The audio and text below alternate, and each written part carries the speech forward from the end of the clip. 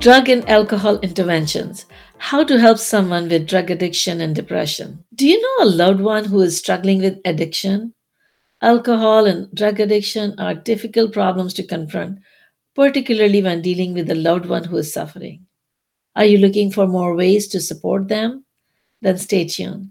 This interview will give you practical tools and strategies to help those struggling with alcohol and drug addiction. Welcome to Happy and Healthy Mind Show.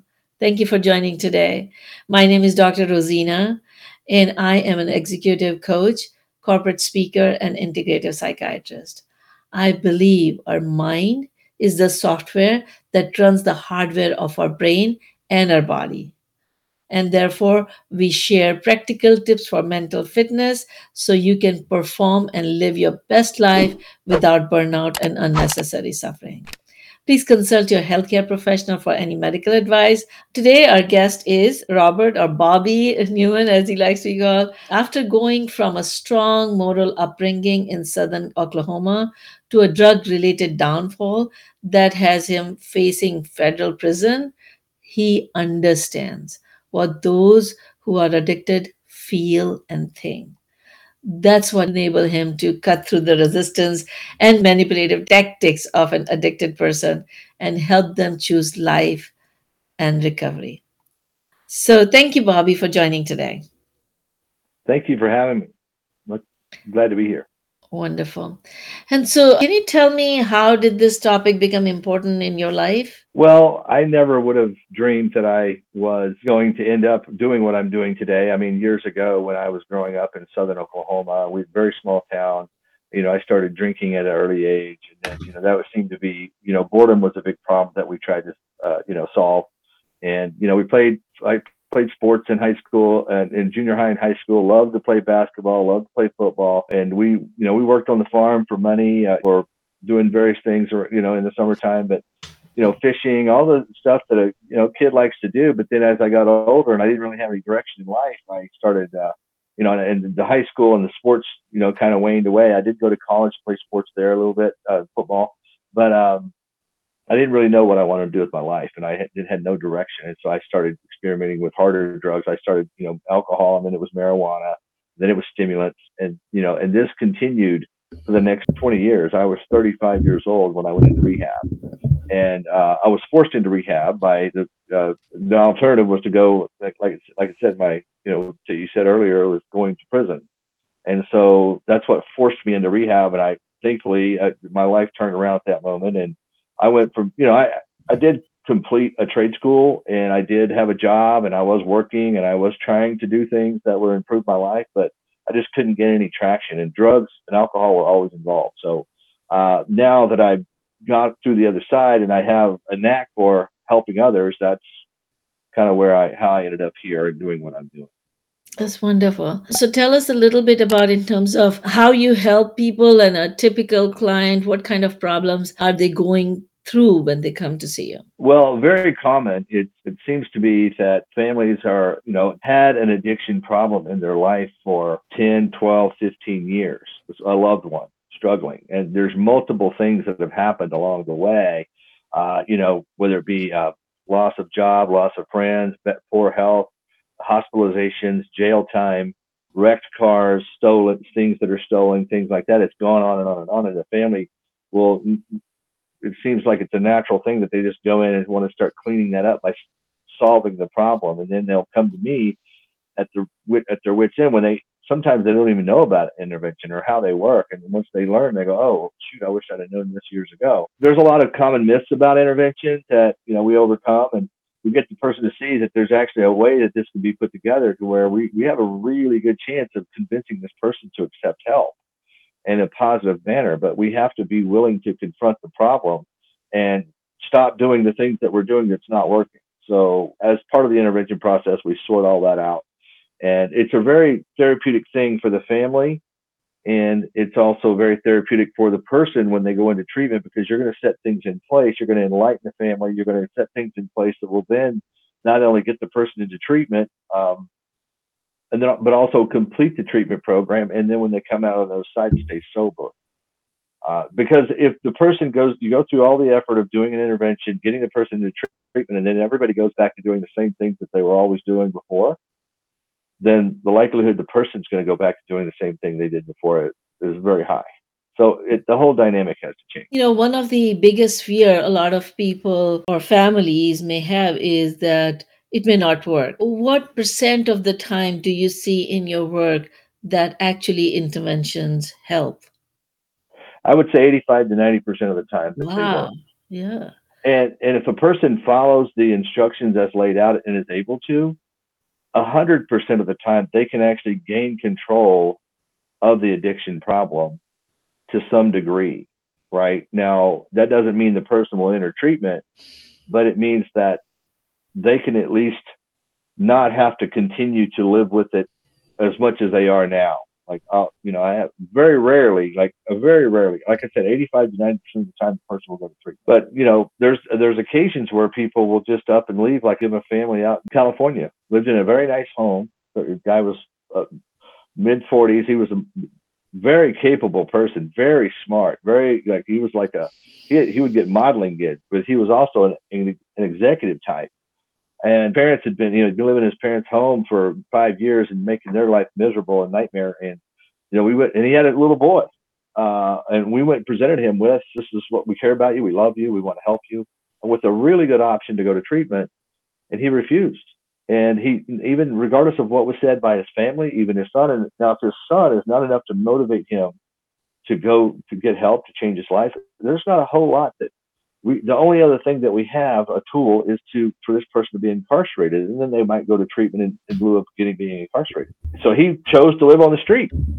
Now that's a very rare occasion. I'm saying 1 out of 100 that might happen, but it does happen. But at least the mom knows that she's done everything that she can to help him, and her life is now a little bit more at peace because she does have another son that she can now put her attention, who's doing well, who deservedly deserves the attention that she would be giving. But I don't want people to get the wrong idea, because again, 85 to 90% of the time, the person ends up in treatment. Most addicts do not want to be addicts. We just have to find the right way to approach that. Yeah, that's a really hopeful feeling that 85%. So there's an 85% chance that is success. Yeah, There could be success. So that's wonderful. exactly. That's wonderful. What are some of do you have some tips and tools that families who may be struggling with their loved one's addiction could utilize even before they are use An interventionists like intervention. you? Well, if their person is, out breaking the law and they get in trouble, it's like I have a 30-year-old son. And, I told him when he was a teenager, so if you go out and have a wreck in your car, I'm not paying for fines. I'm not paying for attorneys. I'm not paying for bail bondsmen. I'm not paying for, things that are, mistakes that you make that are stupid. Purposely, like if you're out drinking and driving, you get thrown in jail, you're going to deal with it on your own. I'm not going to help you. Now I'll help you go to get treatment. And, if he were to have an accident, it was a legitimate accident, of course I would help him. But, I've helped him along the way since then. But he never did have those type of problems. But I just won't solve those problems for the person, because they have to suffer the consequences of their actions. And and the first tendency of the family is, I got to go and get an attorney. I got to go do these things. And sometimes with a teenager, they don't want on their record. They want to get it off their record. And that, I could understand that. But at the same time, if the teenager is not making any fundamental changes in their life, then to stop that behavior, then it's really not going to do any good. You're going to solve that problem for them, and then they're going to go out and do it again. And I'm speaking from experience for myself. When my family stopped doing those things for me, I stopped creating the mess, and I stopped making the mess. Yeah, so like as a mother, as a parent, as an adult, you want to save the child. You don't want especially if it's a teenager, as an adolescent, you want to go and help them. And what I'm hearing is that going and helping them and taking them, getting them out of the trouble is sometimes doing harm than help. Exactly. Yeah, and I would consult somebody. I mean, somebody can always call me if they have questions, and I'd be glad to help consult with them for free. It's not a cost for that. What should I do? And I always tell people, this is what I don't ever tell anybody what I wouldn't do myself. I don't give somebody advice that I wouldn't. This is what I would do if it were me in your situation. Now, I always kind of use the example like, when you take your child for, let's say, vaccination or injections, and the child is like really crying, you Hmm. still go get the injection, especially if you know that that is what is going to save your child's life. Similarly, if they are getting into the behavior that can really get them into trouble, just pushing them to face some of the pain so that they would prevent a bigger pain. That's right. That's right. Exactly. I mean, them going through the suffering of what they're going through right now is going to be far less than if they get maimed or kill somebody else or hurt somebody else. Exactly. That's a great way to put it. So one tip for the family is that do not engage in enabling behavior. That's right. That's kind of supporting or providing the money for affording these things or kind of getting out of consequences. That's right. What other measures family can take? Well, the theme of it is you never want to lower your standards to meet theirs. In other words, well, you might have three kids that are doing great and one that's not, and then he needs a little help, and then the tendency to pay the attention to the one that needs the help is very high, and then the ones that are doing well don't get they're kind of left alone. Well, thought is, well, this one needs help, and so that's why all my attention needs to go. The truth is that you need to let all of them know you love them, care about all you guys. But this is what you can't. It's not a cookie cutter approach. Something may be going on with the one that's having trouble that we need to get to the root of. And drug addiction is a symptom of a problem that's then trying to be addressed by using drugs. The drugs are a solution to that problem, and the better solution that they provide, whether it be a mental, emotional problem or a physical problem, pain or suffering, the value then becomes in for the drugs. The drugs now become valuable. So because that solved that problem. I've got a ton of examples of people that have, oh, well, I was abandoned when I was a kid and my father left me and he didn't have, or my parents left me, or I was this or that, and then meanwhile they have kids themselves. And so they're in turn, their solution is to go out and then now get on drugs and abandon their own kids. Sometimes we kind of point that out. Well, you don't want your kids to feel the way you do now, do you? Well, no. And I'm like, well, let's talk about that for a second, because that's what they're going to feel like. They're not going to understand this, just like you don't understand what happened to you. They're not going to understand it either. So like it's somehow inherently they're going to think it's their fault. You don't want that, do you? No, I don't. And so we can actually start in and have a conversation with the person at that point and actually gain some enlightenment and not necessarily make it all about drugs and alcohol, because there is an underlying thing that is driving this. That is very interesting. So, why don't you kind of tell us one particular person that you helped? What kind of, steps you took that person through? How did it start? What steps you take through, and how is the success look like? Because a lot of times, people may have misconception of what actually an intervention is. Right. It's like this. I have a ton of examples, Just but pick one example so people can really yeah, right. understand. Yeah. There's three things that make an intervention successful. One is the inherent desire to change. The person wants to change their life, whether they admit they have a drug or alcohol problem or not. They're not happy with the condition of their life and they want to change it. Okay. You can actually work with that, right? Two is the threat of a loss of a loved one. The husband's going to the bar every night and the wife says, if you don't stop doing that, I'm going to pack the kids up, or we're out of here. And he doesn't believe it. And then until she does. And then he says, well, I don't want to lose my wife and kids. So he's changing. Right? There's that close relationship there. And then there's the other thing, third thing, which is the thing that motivated me, was environmental pressure, which is, having to go to jail or the loss of, so I had all three of those things going on in my life. And that's what forced me into, to go to treatment. I'm thankful that it did. I look at an example of a girl that I was out in Tucson, Arizona, and she had left a rehab because she went into a rehab program in Tucson. And her mother lived in California. She was actually she was a psychologist in the women's prison out there. She had a 24-year-old daughter and addicted to heroin, sent her into rehab. The girl leaves. The cravings are intense, particularly with opiates. The craving, first few days is very intense because the cravings are so profound. But so she gets there. She's uncomfortable. She leaves. She's walking around the streets of Tucson. We both fly in. She flies from LA. I fly from Kansas City. We land. We meet, and she's like, well, how are we going to do this? I said, I have no idea. We didn't even know where she was at. So, but she was in communication with her mother via text. but she wouldn't tell us where she was at. And so we were texting and trying to find her. We were going up and down. We knew she was in a certain area, a very rough area. And I thought I just told her mother, I said, well, just tell her that you're leaving. You're going back to LA and you're going to drop her stuff off at a little, one of those little motels that, a very seedy place. And she immediately says, wait a minute. What are you talking about? You're leaving. The daughter didn't want her to leave, but yet she was playing cat and mouse the whole time.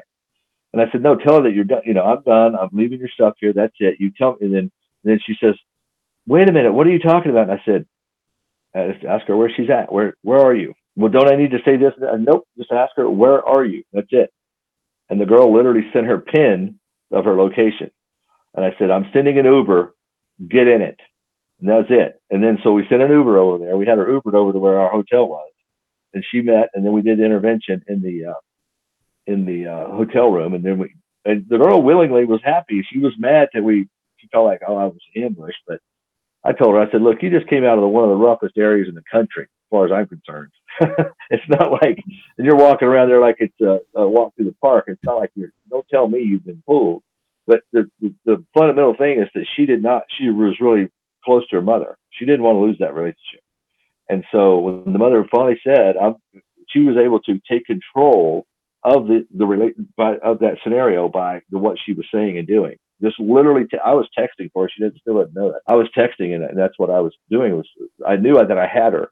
She was hooked, and I was able to reel her in at that point. And I got her in, got her agreement, and her and I made an overnight red-eye trip from Tucson back to the facility she was going to. And it was funny because we had experiences along the way on our trip that were funny, and we were both joking about it. So, but we took that scenario of a girl out on the street, one of the roughest areas of the country, and were able to pull her in and get her agreement to go just through simple communication, what we were saying to her and how we were saying it. And so when there is an intervention, like, is it like people sit down around the table and have a discussion, or how does the actual intervention happen? So when she came to the hotel, what happened then? Well, it was just her and her mother there because the rest of the family, it was a very immediate thing. But her mother, she walked into the hotel room with her mother, then I walked in behind her. It's very important that you sit down and you able to tell the person how you feel, that you care about them and you love them and you want to help them. You're not happy. This is making, they're miserable and it's making your life miserable too. And it's not a blame game. It's not a point in your finger. It's definitely, we don't want things to get out of hand. But if the person blows up and walks out the door, we're going to prepare ourselves for any possible objection the person's going to have, any reaction the person's going to have.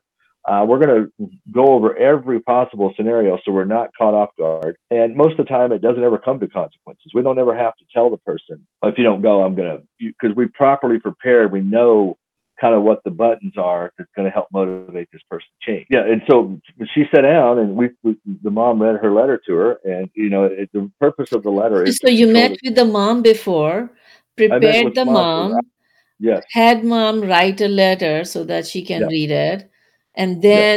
then you brought in the person, and then you were there as a facilitator while mother was able to communicate with her daughter how Perfect. she feels and how daughter's behavior is affecting everybody, including the mother. And she had prepared the letter so that she can talk about the important things she wants to express. Yes, exactly. That's exactly. I mean, there's actually 6 stages to the intervention. There's the deciding that you're going to do something regardless of any pushback. There's the planning, there's the preparation, and the preparation, you go over the things that I talked about, any reaction, you're going to write the letter. And there's a fundamental thing that's important. The letter allows us to control the communication, and it helps us put our thoughts on paper. A lot of people don't, and it's the fact that you wrote a letter will have an impact on the person. And they're less likely to interrupt you if you write the letter, if you're reading the letter. So, and then he executes. And during the execution stage, we're prepared to do things that along the way as we execute to help motivate the person to make that change. So, and then we also prepare for consequences if the person doesn't go. Then what are we prepared to do as a result? Because there has to be some sort of change for the person who's started the intervention, the family member, or going to ask somebody to get treatment on who's on drugs. I know they're going to say no 100% of the time. So we have to put this together in a fashion to which they would help them see that wait a minute, I can change my life here. because again, most addicts don't want to live the way they're living. They actually do want to change. We just have to figure out that way. So your description of the way it goes is definitely correct, but we do spend a lot of hours in preparation before we actually get in front of the person. And so, therefore, and everybody is not equipped to do this communication and this intervention, and therefore, it's important to have somebody who is trained in this area to help, because a lot of times people are kind of like lost. They don't know what to do or how to say, because they have already used all their own resources, or the way they think things are going to change, they have already applied those tools. So having to talk to somebody like you can kind of help them also prepare and learn the areas where they may be missing, or forgetting, or just don't know the resources. Yeah, the emotional connection is very, it'll handicap the person, the family, because I have a 30-year-old son and I had an intervention on him 15 years ago to an extent, but I had to send him to someone else to help him because I was too emotionally connected. So, in order to fully help him the best, I had to, again, we did the intervention. We did it early on. There's no, my motto is it's never too soon for an intervention. It's always too late. The person is on the path to leading a destructive life and making bad decisions. Why do we, till those accidents and those overdoses and those things happen? Let's stop it before and get them back on the track, which is what I decided to do. And my son was able to go back and get into high school and, enjoy high school, and we go to college, and now he lives in Miami, just got married, doing great. But had we waited, probably would have been about 7, 8, 10 years of misery for everybody, Right. and the thing of it is, too, the emotional connection is, people don't realize that it's hard. Even me, I knew I wasn't going to be the best person for my son. There's too much of a, father son relationship. So he needs to go somewhere else who can, really help him. And that's what I realized. So that's the other thing. Why Yeah. sometimes there's family members that can pull it off, but most of the time not. Yeah. So And sometimes family members are just afraid of, like, they're seeing all the signs, but they are afraid of calling it addiction, or calling it, just kind of calling somebody for help. They feel like, that may somehow make it real, or somehow it would taint the person's name or the family's name. And so how do you help those people? Or what would you say to those people? well, there are occasions of people that are like, this is the fact that my son is addicted. It's kind of like, this is my family, and they're embarrassed. Well, that's not going to solve the problem. I mean, it's understandable, but at the same time, I mean, it's a problem, and it's not going to solve itself. It's not going to go away. So why not just address it, get it over with? The longer it goes on, the more painful it's going to be. Just make a decision and decide, and do some work and talk to some people. I always tell everybody, if they call me and they don't feel comfortable with me, as far as my services or whom I've, working with, refer them to some other folks that might be able to help them. Yeah, so like sometimes people are afraid of losing the relationship with their child or their loved one, that if they would confront, then they're not going to talk to them anymore. How do you address that issue? Well, that's again, that's very common that people, if I don't want to do that, well, there's a good chance they're going to get mad. But at the end of the day, if they're drowning, most people are drowning. They're in panic stage. They're not, throw them a lifeline, they won't grab it. So sometimes you literally have to go in there and kind of figuratively kind of slap them around a little bit, not literally, but you could just, hey, grab a hold of this. Get it, or, you have to just latch onto them and yank them out of the water and get them on dry ground, and then they'll go, oh wow, thanks for doing that, and they'll appreciate it. And I don't know of anybody that will. It's drugs. If you are going to combat the people that love you the most, that that are in your corner when something bad happens to you, and they're your first phone call, and you're going to fault them for trying to keep you from making more bad decisions, then that's drugs talk, and that's drug addiction talk. Again, addicts typically don't want to lose that relationship. They do deep down care about their family, regardless of what they're acting like and doing. They do care about their family, and they, Yeah. most of the time. But So I the mean, part of the brain really wants to change. They want to be the best selves. They want to maintain that relationship and stuff. And the part of the brain that kind of creates the cravings and makes them end up continuing to use until something intervenes and stops that control of the addicted brain on that rational brain. Exactly. Yes. So that's where we have to basically bypass that addiction and help. It's what I call the 800-pound gorilla that person's got on their back. Yeah. We're wrestling that. I don't want to betray him. I don't want to. We're not betraying him. We're doing him a favor. We're getting that 800-pound gorilla off his back because that's who's Yeah. controlling him right now. And most addicts will say, "I don't want to be controlled." You go, okay, well, remember that next time you've got that pipe in your mouth or that needle in your arm or whatever that bottle. Yeah. Who's Yeah. controlling who? So Yeah. Well, I just realized that we are kind of running out of time. So I would like to share the other resources that people could utilize. So if they want to learn more about you or reach you, how can they reach you? they can go to my website at newmaninterventions.com, NEWMAN interventions.com, or they can call 866-989-4499. That's wonderful. And then I also see that you have a gift for them. If they'd like to get the free gift, what would they get? 25 tips for a successful intervention. Wonderful. And that's exactly what I go through when I go through each family member. It's 20 years of experience. It's actually with my colleagues and I, so close to 50 years experience with getting people into treatment, packed into, I think it's 7 pages. Wonderful, Easy read. wonderful. Yeah, so we are going to put it in the as part of the resources on our website, happyandhealthymind.com. Please go to the site and click the resources so you would be able to get those resources. And if you are in US and you would like us to send you the link via text, please text the word joyful to number 38470 and we'd be happy to send you the link to reminders and resources. Before we end, let me just leave you with this message. Every day is a new day. Every day is an opportunity to make new decisions. So, what are you going to choose today? Are you going to continue to let the things the way they are and continue to suffer?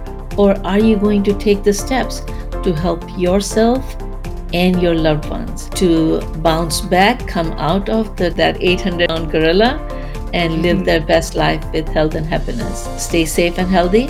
Till next time, Dr. Rosina. And thank you, Bobby Newman, for joining us today. Thank you.